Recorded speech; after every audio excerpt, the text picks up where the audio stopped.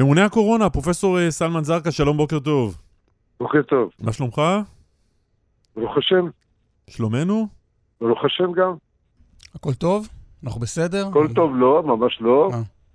אנחנו חשבנו שחילצנו כותרת כבר על ההתחלה. לא.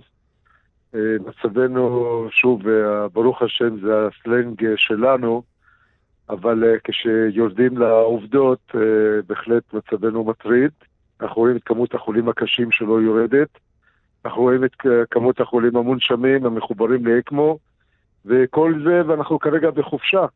תכף נבוא ל-30 בספטמבר, נפתח את בתי הספר, ולצערי הרב, התחלואה עשויה לעלות, וזה בהחלט מטריד. מה הנתון הכי בעייתי שאתה מסתכל עליו, שאתה מבקש להעיר את הציבור, את הממשלה, את מקבלי ההחלטות? אני חושב שהסיפור הזה של הלא מתחסנים, שנמצאים בבתי החולים, מחוברים למכשיר האקמו, מחוברים למכונות ההנשמה, החולים הקשים, זה מה שחייב לצלצל לכולנו, ובטח ל-800,000 שעדיין לא התחסנו, גם לאנשים שעדיין לא קיבלו את המנה השלישית, יש 1.7 מיליון איש שבשלישי לאוקטובר עם השינוי של התו הירוק, יפסיקו להיות מוגדרים מחוסנים ויסתרחו דחוף את המנה השלישית. הוכחנו כבר לפני חודשיים, לפני 3, אנחנו רואים גם את המצב בעולם. חיסונים זה הנשק הכי טוב שיש, הוא לא הנשק היחידי. לפני חודשיים חגגנו את הניצחון בעזרת החיסונים.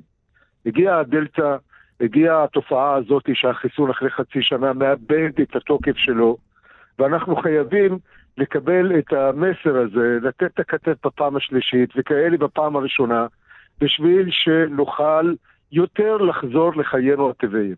בוא ננסה רגע לעשות לנו סדר בבלגן. מספר חולים קשה לא יורד או עולה.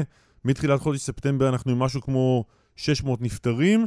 אנשי המקצוע, כלומר, אתה וחבריך טוענים שצריכים להוסיף הגבלות, יותר הגבלות, פחות התקהלויות. מצד שני, גורמים בממשלה, גורמים בכירים, כך צוטט, מאשימים אתכם וביתר שאת את הדוקטור שרון אלרועי פרייס בתבלה, אתם מגזימים. מה צריך להבין מכל הקטטה הזו, מכל הוויכוח הזה, האזרח הקטן? שיש דעות שונות. קודם אני רוצה לחזק את עמיתתי דוקטור שרון אלרועי פרייס ואת עמיתי המומחים. חובתנו המקצועית לבחון את הנתונים ולבוא עם דעה מקצועית, עם המלצות. אנחנו מסתכלים על חודש אוקטובר תכף, חזרת בתי הספר, ואנחנו רואים שכבר בספטמבר המצב בחברה הערבית, שבתי הספר פתוחים, או פתוחים בחלקם, כי בחלקם אדומים ולא פתוחים, אנחנו מסתכלים קדימה ואנחנו חושבים שיש מקום לבחון עוד הגבלות.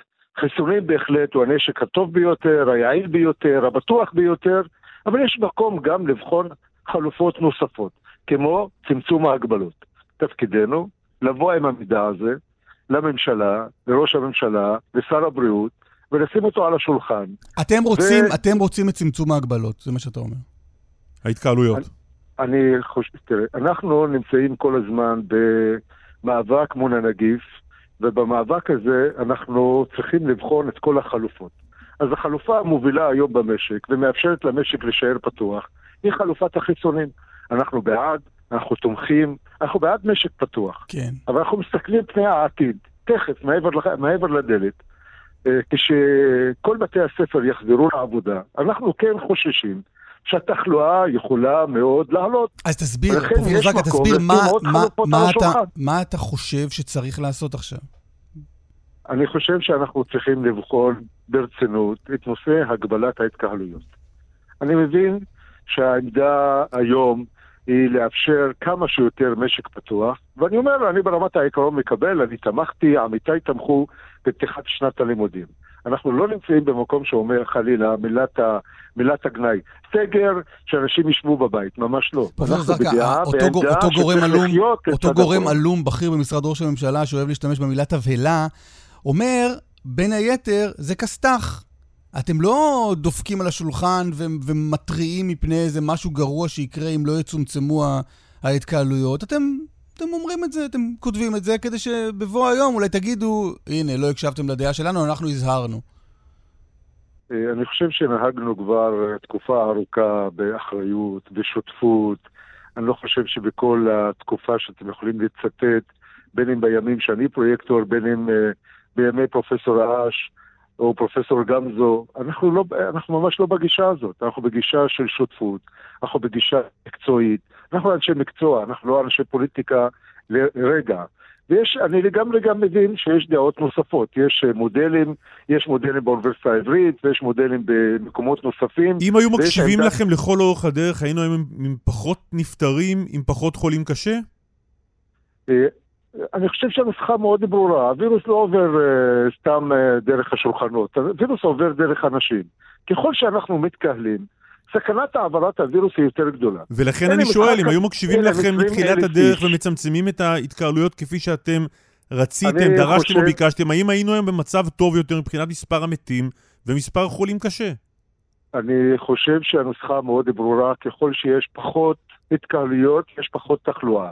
אכן, הזרוע השנייה היא אנשים לא מחוסנים. אנחנו רואים את האנשים הלא מחוסנים, שהם בעיקר אלה שנדבקים, אבל גם אלה שקיבלו רק 2 מנות, נדבקים ושוכבים בבית החולים. יש כאן מעגל, אנחנו היום מנטרים את קצה הקרחון. כשאני מסתכל על כמות המונשמים בבית החולים, זה קצה הקרחון. אני רוצה להסתכל גם על בסיס הפירמידה, על כל מה שמסתובב מבחינת הווירוס בין האנשים, בהתקהלויות הגדולות, בהופעות הגדולות, במגרשי הכדורגל. חשוב להבהיר לציבור, זה שאנחנו בודקים תו ירוק בכניסה למגרש כדורגל, זה לא אפס סיכון. על זה ענה לך אתמול ראש הממשלה נפתלי בנט, אמנם לא בענייני כדורגל אלא כדורסל, אבל הוא אמר אתמול כך, אין קשר בין הגבלת הופעה או משחק כדורסל לתחלואה אצל לא מחוסנים. ובסוף הבעיה, גם אתה אומר, היא אצל הלא מחוסנים. יש בהחלט בעיה גדולה אצל הלא מחוסנים, אבל יש גם בעיה אצל המחוסנים. החיסון לא מקנה הגנה של 100%. חשוב לומר שגם אלה שקיבלו מנה שלישית, יש כבר בודדים אמנם ששוכבים בבית החולים. אנחנו לא ב0 ו1. לא, אבל ברור, אבל השאלה אם בגלל הבודדים האלה שהתחסנו, אומרים בדרג המדיני, הדרג מקבל ההחלטות, אומרים, זו מגפה שלא מחוסנים. אנחנו בשביל הבודדים בקרב המתחסנים, שנפגעים מהקורונה, אנחנו לא עכשיו נצא להגבלות ולא נצא לסגרים, זה חסר טעם. עוד ציטוט, אין קשר בין הבעיה לפתרון, זו מגיפה שלא מחוסנים.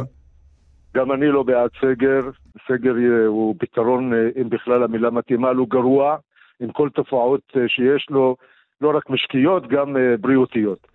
אני חושב שלא נכון להסתכל על האירוע שלנו, רק כאירוע של הלא מחוסנים.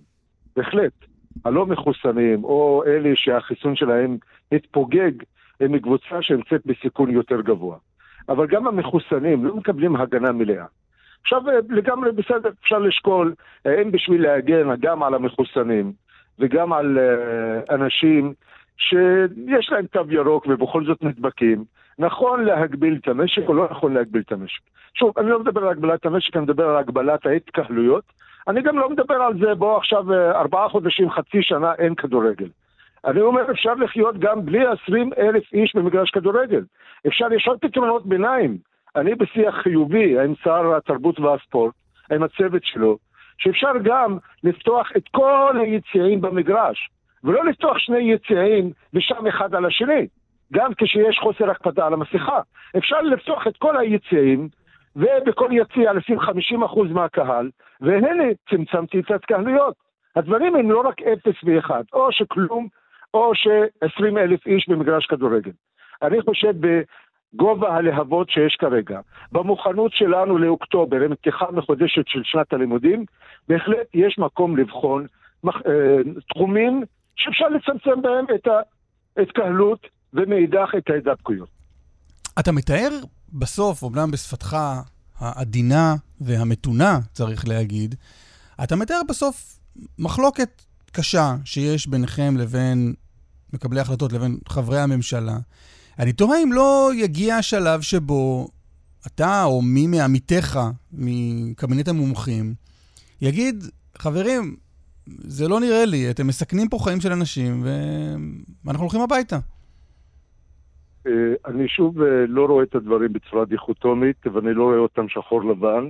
אני חושב שיש כאן גורם מקצועי, מול קבינט, מול ממשלה, שהיא בסוף נושאת באחריות הכוללת, והיא זאת שצריכה לבחון גם כלכלה וגם משק וגם בריאות. כך שהדיון, השיח הזה הוא לגמרי לגיטימי. 600 הנפטרים מאז תחילת חודש ספטמבר הם באחריותה של הממשלה? אני לא מחלק אחריות. אתה אמרת עכשיו, האחריות היא של הממשלה, לא שלנו, אנחנו רק ממליצים. קבלת ההחלטות או קבלת ההחלטות של הממשלה, אני חושב שיש על זה עוררין, דרך אגב. בסוף תפקידי כאיש מקצוע, ועמיתיי במשרד הבריאות ובכלל, לבוא עם עמדה מקצועית, ואני חוזר, יש שוב עמדות מקצועיות נוספות. אני מסתכל על אוקטובר שמאוד מטריד אותי, ואני אומר לממשלה, זו עמדתי, דרך אגב, אמרנו את זה כל הזמן. אבל אני חוזר לשאלה, אבל פרופסור זרקא, אני חוזר... זה שכרגע זה עולה כזה בצורה קצת, הייתי אומר, מאבד פרופורציה, אני חושב שזה לא בא לשקף את המציאות. אני חוזר אבל פרופסור זרקא לשאלה של אסף, אם בסופו של דבר אתה נותן המלצות לממשלה, המלצות של לדעתך יכולות להוריד את התחלואה הקשה, להוריד את מספר הנפטרים, והממשלה לא מקבלת את ההמלצות האלה, השאלה אם לא יגיע הרגע שבו תגיד, אני לא רוצה לקחת אחריות על הדברים האלה, אם לא מקשיבים לי, ולדעתי אנשים מתים בגלל זה, אני לא שם. אבל אנחנו לא נמצאים, אני הבנתי את השאלה, ואני לא נמצא בנקודה הזאת, וגם לא הייתי קודם בנקודה הזאת, ואני יכול לומר כשהצעתי לראש הממשלה שאני רוצה לנהל את הקשר הזה עם שר הספורט לגבי כמות האנשים במגרשים, לגמרי ראש הממשלה נתן אור ירוק בשביל להתקדם ממנו פתרון מהסוג הזה. כך שהדברים שוב לא חונים במקום שהעמדה המקצועית, כל מה שאני אומר מבחינה מקצועית, יחד עם העמיתה, יחד עם המנכ"ל, יחד עם דוקטור שרון, נתקל בחומה בצורה ואנחנו לא מצליחים. זה לא המצב, לא נכון לתאר אותו ככה. השיח בין אנשי המקצוע לבין מקבלי ההחלטות יתקיים ויתקיים בכל תחום, גם בתחילת המגפה. אפרופו ראש הממשלה בנט, ציפית לשמוע התייצבות שלו, כמו שאמרת, אני מגבה את עמיתתי שרון אלרועי פרייס, ציפית לשמוע משפט דומה, פומבי, מראש הממשלה בנט? אני שוב חושב שהנושא הזה תפס נפח יותר מאשר גודלו. דוקטור שרון ופרופסור נחמן אש, יחד עם הצוות המומחים, כולנו מתחת לאלונקה, ואני לא אחלק לאף אחד ציון. יחד עם זאת, אני חושב שהם עושים עבודה מדהימה, מכל הלב, מחויבים ומגויסים כולנו. ובזמן שאתה אומר את זה, גורם בכיר, כך הוא מתואר ב-N12, גורם בכיר בממשלה, מותח ביקורת חריפה ואף אישית נגד הדרג המקצועי, ולא מתאר את זה כמחלוקת ראויה ועניינית. ואני תוהה אם אתה חושב שזה ראוי וענייני למתוח ביקורת כזו.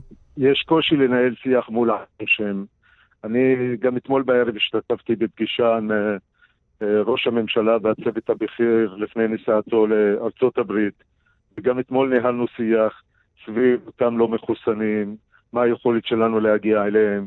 אני היום מקיים פגישה עם מספר ראשי רשויות בשביל לנסות ולקדם יותר הענות לחיסונים של אותה קבוצה. אנחנו קיימנו שיח לגבי 3 לאוקטובר, שהתו הירוק משתנה, ואנחנו שוב חשוב להבהיר, התו הירוק הוא לא הכלי בשביל להגיד לאנשים להתחסן, הוא הכלי בשביל להגן עלינו המחוסנים, כשאנחנו הולכים לארוחה, למסעדה, למגרש כדורגל או למקומות נוספים. השיח עם ראש הממשלה ועם הצוות הבכיר ועם הצוות המוביל, הוא שיח ענייני, הוא שיח מקצועי, בטח מקשיבים לעמדה שלנו, בטח מתנהל דיון על העמדה שלנו ובכלל. אנחנו שותפים מלאים למה שקורה בעיסוק בשביל להציל אנשים ולצמצם את התחלואה ולקיים חיים רגילים. ואני חושב שהעלום שם הבוקר הזה לקח הרבה זמן מהשיחה בינינו וחבל. לטעמי לא מגיע לו כל כך הרבה זמן. פרופסור סלמן זרקא, ממונה הקורונה, תודה רבה. תודה. בוקר טוב.